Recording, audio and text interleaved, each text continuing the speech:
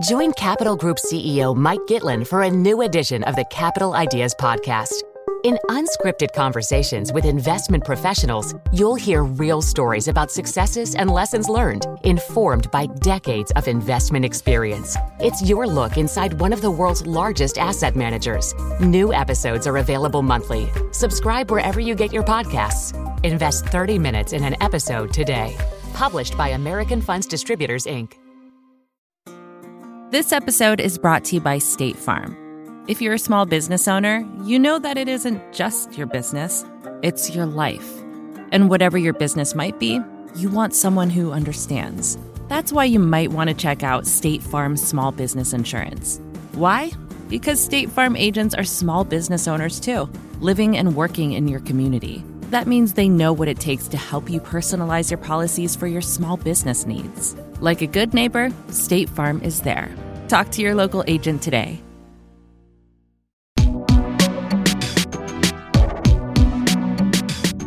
Hi, everyone. This is Pivot from the Vox Media Podcast Network. I'm Kara Swisher. And I'm Scott Galloway, coming to you from our nation's capital today, Kara. Are you? What were you doing there? I had a breakfast with about a dozen congressmen and congresswomen and a few senators, and then I met with another senator to talk about big tech. What else? So let's hear about what happened. Why were they all together for a breakfast? I was in Washington. Now I'm in New York City. But what was the breakfast about? So there's a breakfast that's hosted by the Aspen Institute, and it's every, Thursday morning for the last, 30 years, where they bring in a speaker on a topic of interest, and you speak for 15 minutes, and then they throw questions at you, and it's actually a really nice environment, and this was all about big tech. And what was your message? What was your message to these Congress people?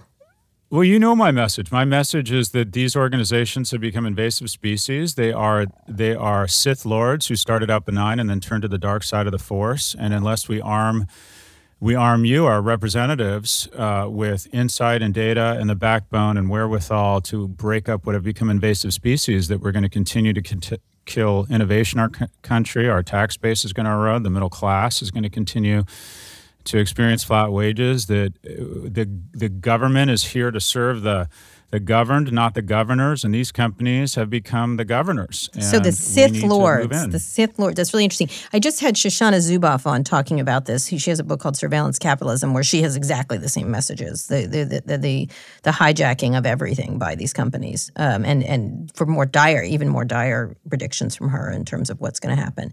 Do they hear you? Do they? Because I've been banging this drum for a while too. So do they hear your messaging?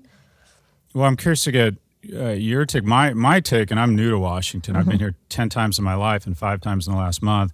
They hear you, they agree, they nod their head, and they are totally befuddled as to what to do about it. Because, the scary thing is I think they're outgunned. One, they're outgunned by complexity. These are difficult problems to understand. Only 7% of our electorate has a background in technology or engineering, so they're just they're intimidated by the subject material. And 2, Amazon has 88 full-time lobbyists in D.C., and you've written about this. The one area of each of the big tech organizations' spending that's increased faster than R&D, hiring, is lobbying.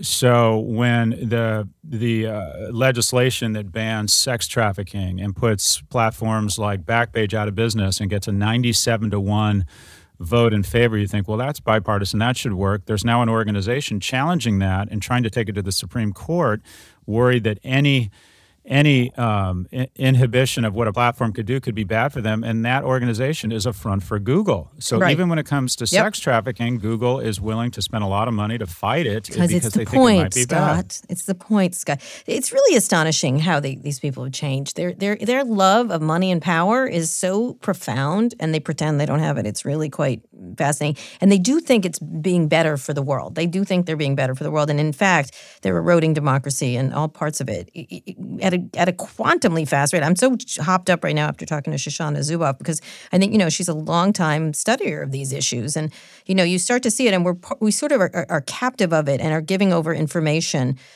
in ways that we don't even realize. And for free stuff, for sure. But it's also the people that, I think, at their heart, people do think about this. It's just not a sexy political campaign topic. You can't say, hey, I'm going to save your data for you. Like, the healthcare is the things that people care about and things like that. But this is in a lot of ways more damaging to our from the bottom that we don't have control and we get manipulated, and from the top that we're made stupid by this. But if we're not smart enough to participate, we're on the outside of it. So it's a really difficult thing to sell, I think, from these political point of view. But you brought up a key point, and Wired did some fantastic reporting on this, and that is the traditional argument against the breakup of these guys is that because antitrust is based on consumer harm, and the primary metric for determining consumer harm or lack thereof is price, and they say, well, Amazon's brought down prices and Google and Facebook are free for their users, but they're looking at it the wrong way, because think about the Facebook apps. Have they improved dramatically? Are they changed from a consumer standpoint over the last 2 or 3 years? I would argue not a heck of a lot. But think about the price we're starting to pay around these things. Think about the price of privacy. Think about the price we're paying as parents with teen depression. Think about the price we're paying as citizens that our elections have potentially been contaminated. Think about the increased price we're paying, and not only a violation of our privacy, but the fact that fear and anxiety that these platforms might be weaponized. So I would argue, and the argument I made to our representatives this morning, is that the price of these organizations, the price of this product has skyrocketed. And the reason That is a really good way to put it. The reason the prices have skyrocketed is because they can increase these prices because they're monopolies. We just don't see it as pricing in the traditional sense. And also that the end consumer for Google and Facebook is P&G and Ford. And look at the pricing to buy keywords or things on Facebook. So I find that our elected representatives, and I'm naive, I'm not jaded yet, I find they're earnest, smart, thoughtful people who want to do the right thing. And I just worry, Kara, I worry that they're outgunned. Right. I think so, too. But, we push back cigarette manufacturers. Remember when they were Ascendant or, chemical, they come back, of course, in the Trump administration, they're rolling back all kinds of, pollution standards and stuff. But they always come back. The forces of retrograde in this country are so strong and so irritating that we can't stop them. But I do think, it's really interesting that both Senator Klobuchar and Senator Warren have, when they announced their candidacies for president, whether they win or not, antitrust was one of them. And a lot of them are hostile, especially the Democratic candidates. And Trump is hostile in a weird way to tech, but not in any effective way. He just sort of rails on Twitter, of all places. But all of them have some questions about tech, for sure. I don't know if they'll do anything about it, but they certainly are saying things, especially Klobuchar in her announcement this weekend. What did you think of her announcement? I thought it was interesting from an imagery standpoint, her in the snow. I love the snow. Yeah, I thought it was pretty cool. I thought she's interesting. I mean, it was all like, of course, there were all these interesting stories all of a sudden that popped up about, coffee cup throwing, but whatever. You know what the worst flex in her speech though is she's like trying to rile everybody for all the Americans that want liberty, for all the people that want their children to have a better life, for all the seniors that want access to more affordable prescription medication. Oh my God, that was the worst flex in the world. Yeah. Well, she's an interesting candidate. I think she's one of the worst stories that came out was that the Republicans love her. And you're like, no, that's bad for the Ocasio wing of the Democratic Party. So that'll be an interesting fight between the left and the middle, the left side and the sort of middle side of the Democratic Party. But I think they all do stand, like Ocasio and others are sort of anti-tech in a really interesting way, and are bringing up very much needed criticisms. And even Trump does, but he doesn't. There's no follow through on anything. He has a lizard sense of the problem, I think, in many ways. So we'll see. We'll see bipartisanship. So you did a bonus hot take on this, but I think we're done with Bezos and his penis. I'm just trying to get your attention. I'm just flirting with people without you, trying to get your attention. Kara, as Carly Simon said, don't you know I'm beautiful to strangers? Don't you know? Notice, Kara. No, I think where are we with Bezos and the penis situation? I think we'll see how it happens, where it goes, right? Okay, correct, so to speak. This stuff. Well, first off, I think that we need to acknowledge that the problem isn't Jeff Bezos sending out his junk. It's that the rest of us in technology have not been sending out pictures of our junk. So I just want to warn you now. My Christmas card, Kara, is from Big Ed and the Twins. It's coming your way in December. No. That's the problem. Arrested. That's the problem. Absolutely. sexist pig. I will have you arrested. There you go. All right, but we're thinking about this thing. But whether he got it, whether it was the brother-in-law, whether it was this, it still was good that he wrote it up. And obviously, it was a fantastic skit on SNL with Meet the Press and the Chuck Todd and the discussing of the penis. It was very, very funny. I know normally high-minded journalists wouldn't talk about something like this, but it does involve the richest man in America and the president of the United States. So, Jeff Bezos' penis. What do you think it's going to look like?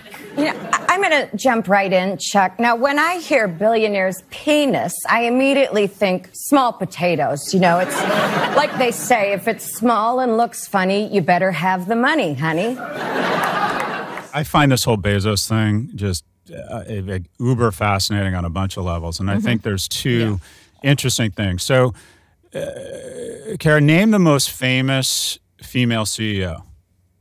Like, who comes to mind? Sheryl Sandberg.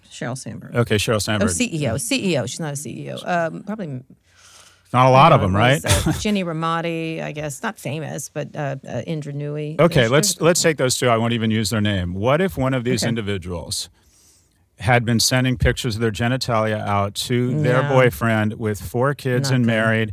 Would that woman have survived that? Would she? No, of course. You're kidding. She'd be in the stock. She'd be in the stock in the main square, and people would be throwing garbage at her. It would be a very different situation. So there's a weird. Oh, you've noticed sexism in our society. How nice just of you to check in. Just catching it. Would you like to know about how gay people have been mistreated? Or 7,000 people? Would you like the lesson on that one? 7,000 years later. By the way, Fox is going after you, and I've decided I am no longer going on Tucker Carlson. It's just Tucker. You know why, Kara? Because I've decided I am of Kara. They called you a handmaiden. I am of Kara. I am with you. I will jump in front of that plastic bullet called the Tucker weapon. I am willing. No, Tucker Carlson's producer, do not call me. I am of Kara. What a twit he is, isn't he? He's ridiculous. It's pretty if he bad. was factual, it would be all right. You know what I mean? Like, he bad. could say a lot of things about me, but it's all not factual. God. The second part is, like, the most elite he's just a ridiculous clown. He's just a ridiculous I knew I'd get you going. Clown. I knew I'd get you going. He's just awful. He's awful. I tape a little bit right near in Washington, and I always take pictures saying, I'm in the building, Tucker. I'm around. I'm here. I think he has a crush on me. That's what I think. I've decided. He has a weird okay, crush so on me. speaking of dicks, back to Bezos. So No. First thing. HQ2. I don't want to talk about his penis. I want to talk about HQ2. There's something very interesting here. HQ2, is it going to happen? Something very interesting here. Are they going to, so to speak, get it up? Are they going to get that headquarters up? I'm on a roll. Come on. I'm on a roll. Feel me on this. The other thing that's really interesting HQ2. here. I promise I'll get there. The other thing that's really interesting is he said you have only a few minutes. He said that owning the Washington Post was a complexifier. It's not a complexifier. It's a save as assifier, because the thing I have noticed about this is that Bezos is considered a responsible steward for the Washington Post. There is a reservoir of goodwill towards him from journalists, and every journalist has sided with him. They see him as a hero. And Tucker didn't like that. I can't help but feel like, is this guy really a hero? I appreciate the fact he's kicking back. He's like the guy who stole a car, and then the DA tried to get him to cop to a murder deal, and the criminal said, you know what, I'm not going to take this abuse, and now this person is a hero. But let's remember, this guy really screwed up. He's a mixed bag with journalists. He's a mixed bag with journalists. You can be that. You can do that. That's okay. I don't love him for the HQ Stu stuff. I don't love him for the information grab. I don't. There's. You guys are slobbering over Jeff Bezos right now. No, not at all. No. I think the gimmies for the New York thing. I'm totally on the Ocasio side on this one. I don't know. 100%. Okay, so you want to talk? We can have two arguments in our head, like and dislike someone at the same time. You go first. What do you think is going to happen? HQ2. I think it's in danger. I think it's possibly in danger, unless Amazon gives, and Amazon doesn't like to give. Yeah. They don't have to give. Yeah. The Staten Island's offering up Staten Island and stuff like that. What do you think? So I don't know, because I don't feel like I'm in touch with New York politics. I just think Andrew Cuomo is the worst poker player ever. I genuinely believe that we forget these companies are run by humans. Their algorithms drive them, but they're run by humans. And I believe that Jeff Bezos, at 55 years old, worth $150 billion, wants to be within a helicopter ride of the Disneyland for a billionaire who's 55, and that is New York City. Mm-hmm. And so I think he's going to figure out a way to maintain momentum in his midlife crisis by having HQ2A be somewhere within a helicopter ride or a town car ride of Manhattan. What about Hoboken? Hoboken, Staten Island. He could do a lot of things. He wants to be. Right. It's like if I told my 8-year-old we can live anywhere, he would say, "Oh, great, we can live anywhere as long as it's within riding distance or a bike ride of Universal Studios." He's obsessed with Universal. Right, okay. I think a 55-year-old single man wants to be within spitting distance of Manhattan. So I think they're going to figure it out. All right. Okay. He seems more like a Brooklyn character to me. Anyway, when we get back, we're going to talk more about these things. When we get back, we're going to take a quick break. We're going to be talking about fails and wins and some predictions.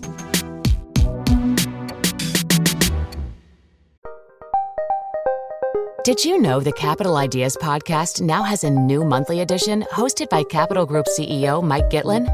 Through the words and experiences of investment professionals, you'll discover who was their best mentor, what's a mistake they made that changed their approach, and how do they find their next great idea. Subscribe wherever you get your podcasts. Published by American Funds Distributors, Inc. This episode is brought to you by State Farm. You've heard it before. Like a good neighbor, State Farm is there. But it's more than just a tagline, because State Farm agents are small business owners themselves who live and work in your community.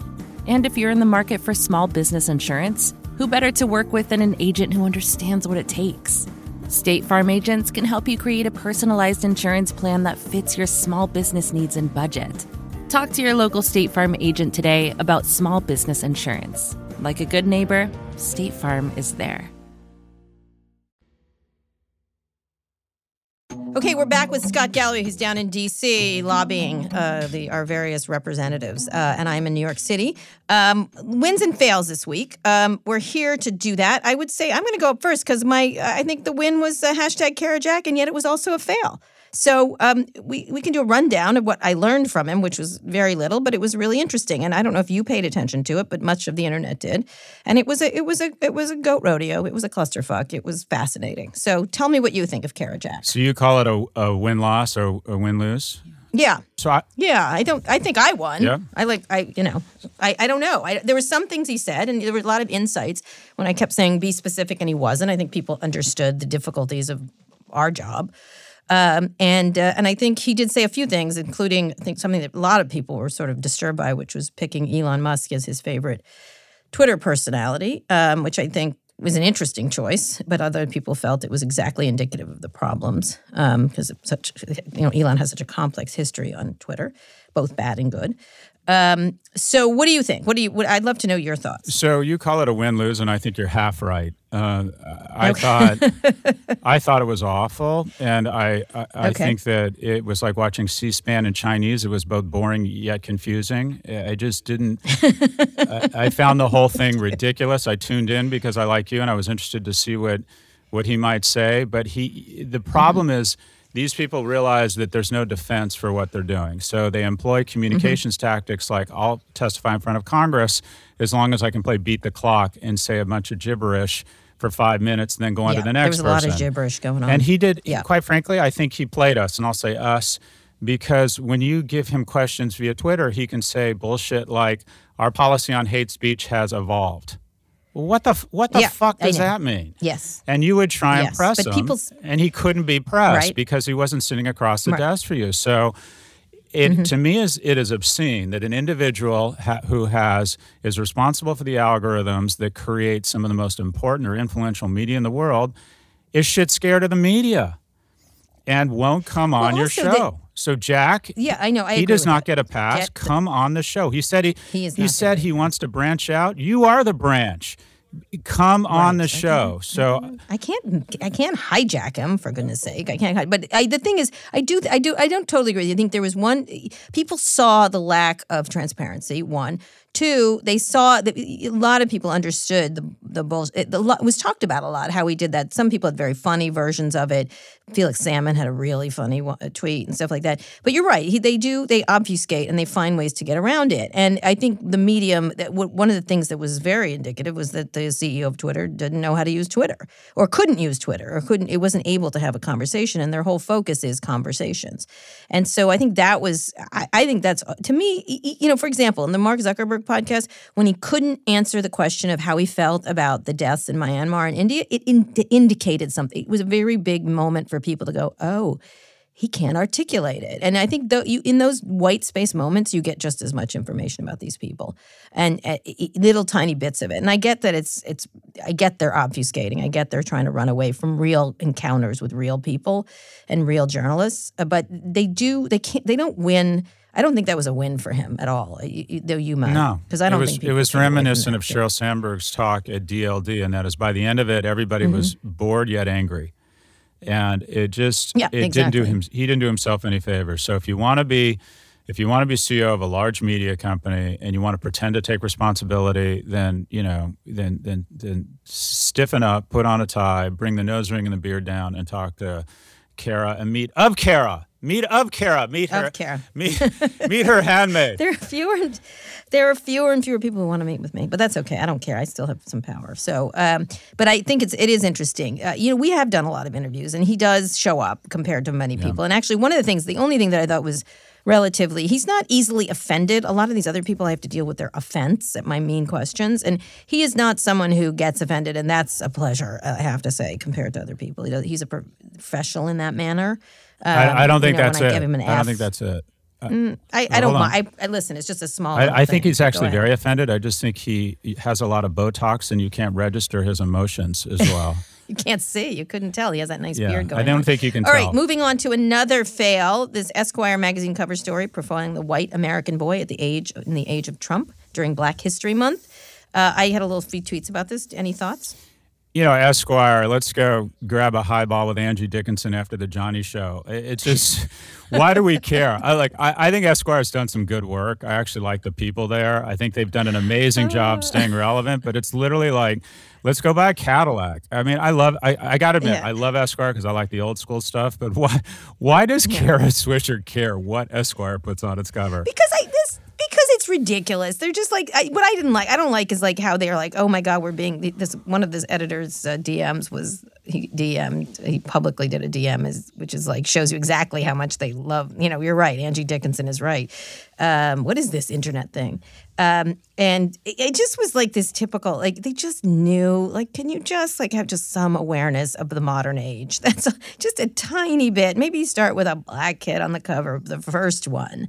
Like, or whatever, just something different. And they wanted to be controversial, and then they didn't want the controversy, which is irritating. If you're going to go out there, all these whining journalists about how they're attacked, I'm just like, please. Like, I have to deal with Tucker Carlson, for fuck's sake. Like, just suck it up. Like, suck up the criticism and expect it when you do something like that. That's my feeling. I think I have more empathy for that kind of tone-deaf stupidity that constantly emerges from white, male, heterosexual. Keep in mind, Kara, and I hope this makes you more patient with me. When I first moved to Laguna, before my parents got divorced, hold me. But anyways, before they split up, we got this thing called cable TV. And you know what I watch 4 times a day, 2 hours a day for an 8-year-old developing male mind? Literally, this is not true. I dream of Jeannie.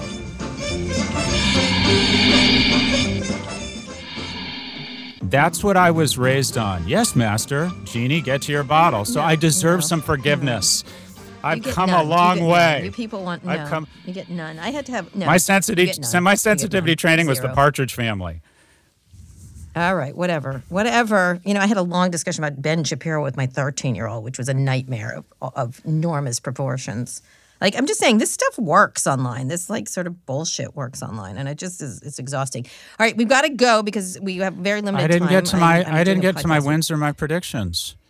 I'm going to do. What is your wins? Very quickly. Okay. Wins and so my win, you've got 5 minutes. Scripted. The defining era of this age, or the defining art form, is television, and a TV show that I just absolutely adore is Modern Family. And in the midst of all this noise about Amazon, they announced they're going to have their final season next year.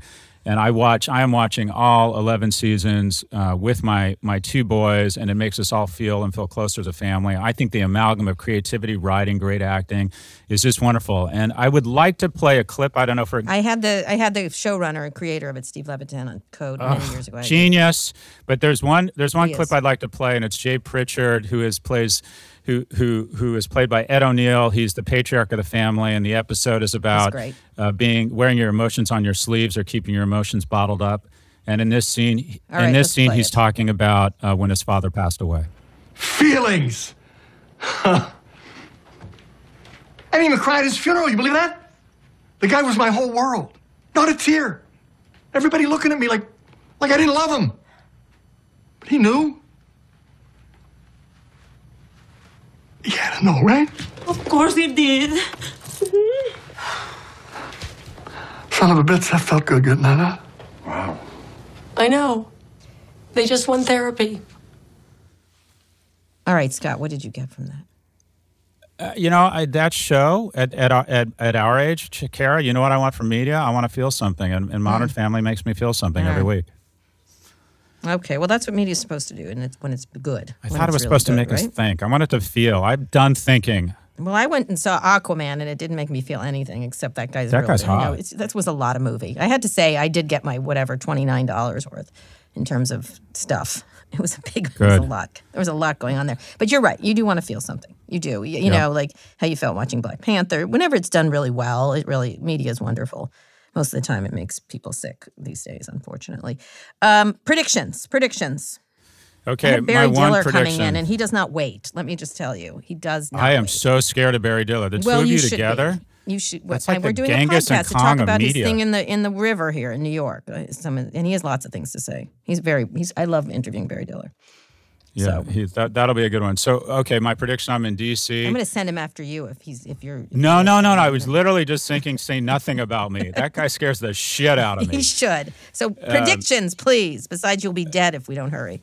Okay, so in the next 30 to 60 days, a new candidate for president on the Democrat side announces and becomes the front runner or maybe the number two, and it's somebody that 95% of the American public has never heard of. Who? And what are you doing, Obama? Who is it? No, that's close. It's Senator Bennett from Colorado. Oh, I just had lunch with him. Yes, he's fascinating. Not lunch, we had coffee. Yes, he's really interesting. That's a really interesting man. He's very eggheady, though. I like him. I like his little egghead moves and stuff. Why is that? Character over charisma, centrist candidate that's not a billionaire. Colorado is the most likable state in the world. This is a guy who's genuinely concerned with the middle class. He's an odd person, married once, wonderful family, school superintendent, wants to double down on capitalism. And the most important criteria, he checks the box. All of us Democrats are going to come to the conclusion that there's only one criteria, and that is who can beat Trump. And 70% taxes and Medicare for all is a way to reelect Trump. This guy is a capitalist. He's got business experience. He cares. He's into the middle class. All right. I like Senator Michael Bennett. I do. You know, it was interesting. My son yelled down from upstairs yesterday, do you know this Michael Bennett person? I just watched his speech, when he was yelling at whatever. At Cruz? Oh, my God. Oh, that was amazing. These crocodile tears that the senator from Texas is crying for first responders are too hard for me to take. They're too hard for me to take. Because when the senator from Texas shut this government down in 2013, my state was flooded. It was underwater. People were killed. People's houses were destroyed. Their small businesses were ruined forever. And my son was like, I like him. And my son who's voting in 2020 was liking the Kamala. He liked Kamala. And now he likes Michael Bennett, which was really interesting. That was really? Louis likes Senator Bennett. Let me do full disclosure here. His brother is James Bennett, who I work for at the New York Times. He's the head of the opinion section. Is that disclosure or name dropping? I like that. Name dropping hidden in disclosure. No, you have to. It's going to be an issue. It's going to be run the opinion section of the New York Times in the middle of a presidential election. It's going to be an issue. So you and I are going to host a fundraiser for Senator Bennett. And you're going to have interesting people, and I'm going to invite hot people. And you know why I like to have hot people at parties? I would be happy to have coffee with him and give him my thoughts on the internet, but no thank you. I'm not raising any money for Come on. Thank you very much. Come on. No, I am of Kara. That stuff. Look at me. Yeah, well, you can go. Okay. All right, I have to go. Right. Scott, I have to Barry go talk Diller. to Barry Diller. I'm going to send him your way or his people or his minions. No, and don't do that. You'll never be heard. You'll be in the Hudson under that island he's building. I will take Anyway, on Tucker, not Barry. Send Tucker. You are out for the go deal with Tucker for me, okay? Go on that show and slap him around. All right, Scott, you're going to be out for the next couple of weeks globetrotting, so we'll have some guest hosts in your absence who will be, I'm sure, much better than you. Low bar. Anyway, Low bar. Where are you going? Where are you going? I'm Where are you going to Dubai, Kenya, Tanzania, and Rwanda. Oh my God, you're going to Dubai? Did you see that story about Oh, the no. princess? Are Those you awful shaming people me? there? Should I not be going? shouldn't be I'm going going to go and to spend a lot of money and meet a lot of nice people and eat some great food. You need to read that story about them. No. Ugh, they're so anti-women. They're so anti. A, I'm not that interested, and B, disturbing. if I read it and they catch it on me, you might not you need ever to, hear from me again. You need to read it. You need to read it.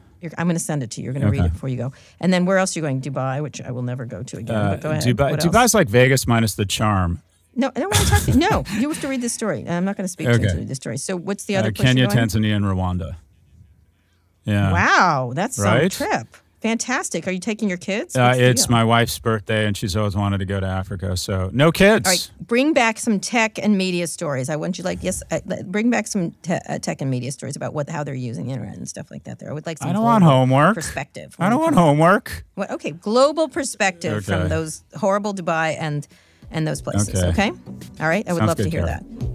Rebecca Sananas produces this show. Nishat Kurwa is the executive producer. Thanks also to Eric Johnson. Thanks for listening to Pivot from Vox Media.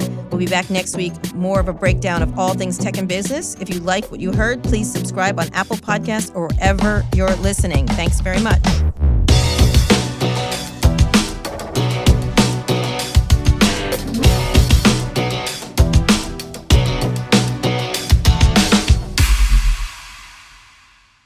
Hey everyone, this is Rebecca, Pivot producer extraordinaire.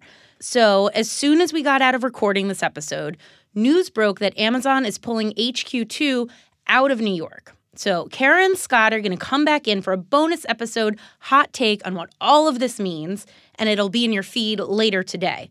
So, stay tuned for that. And Bezos, if you're listening, quit messing with my production schedule.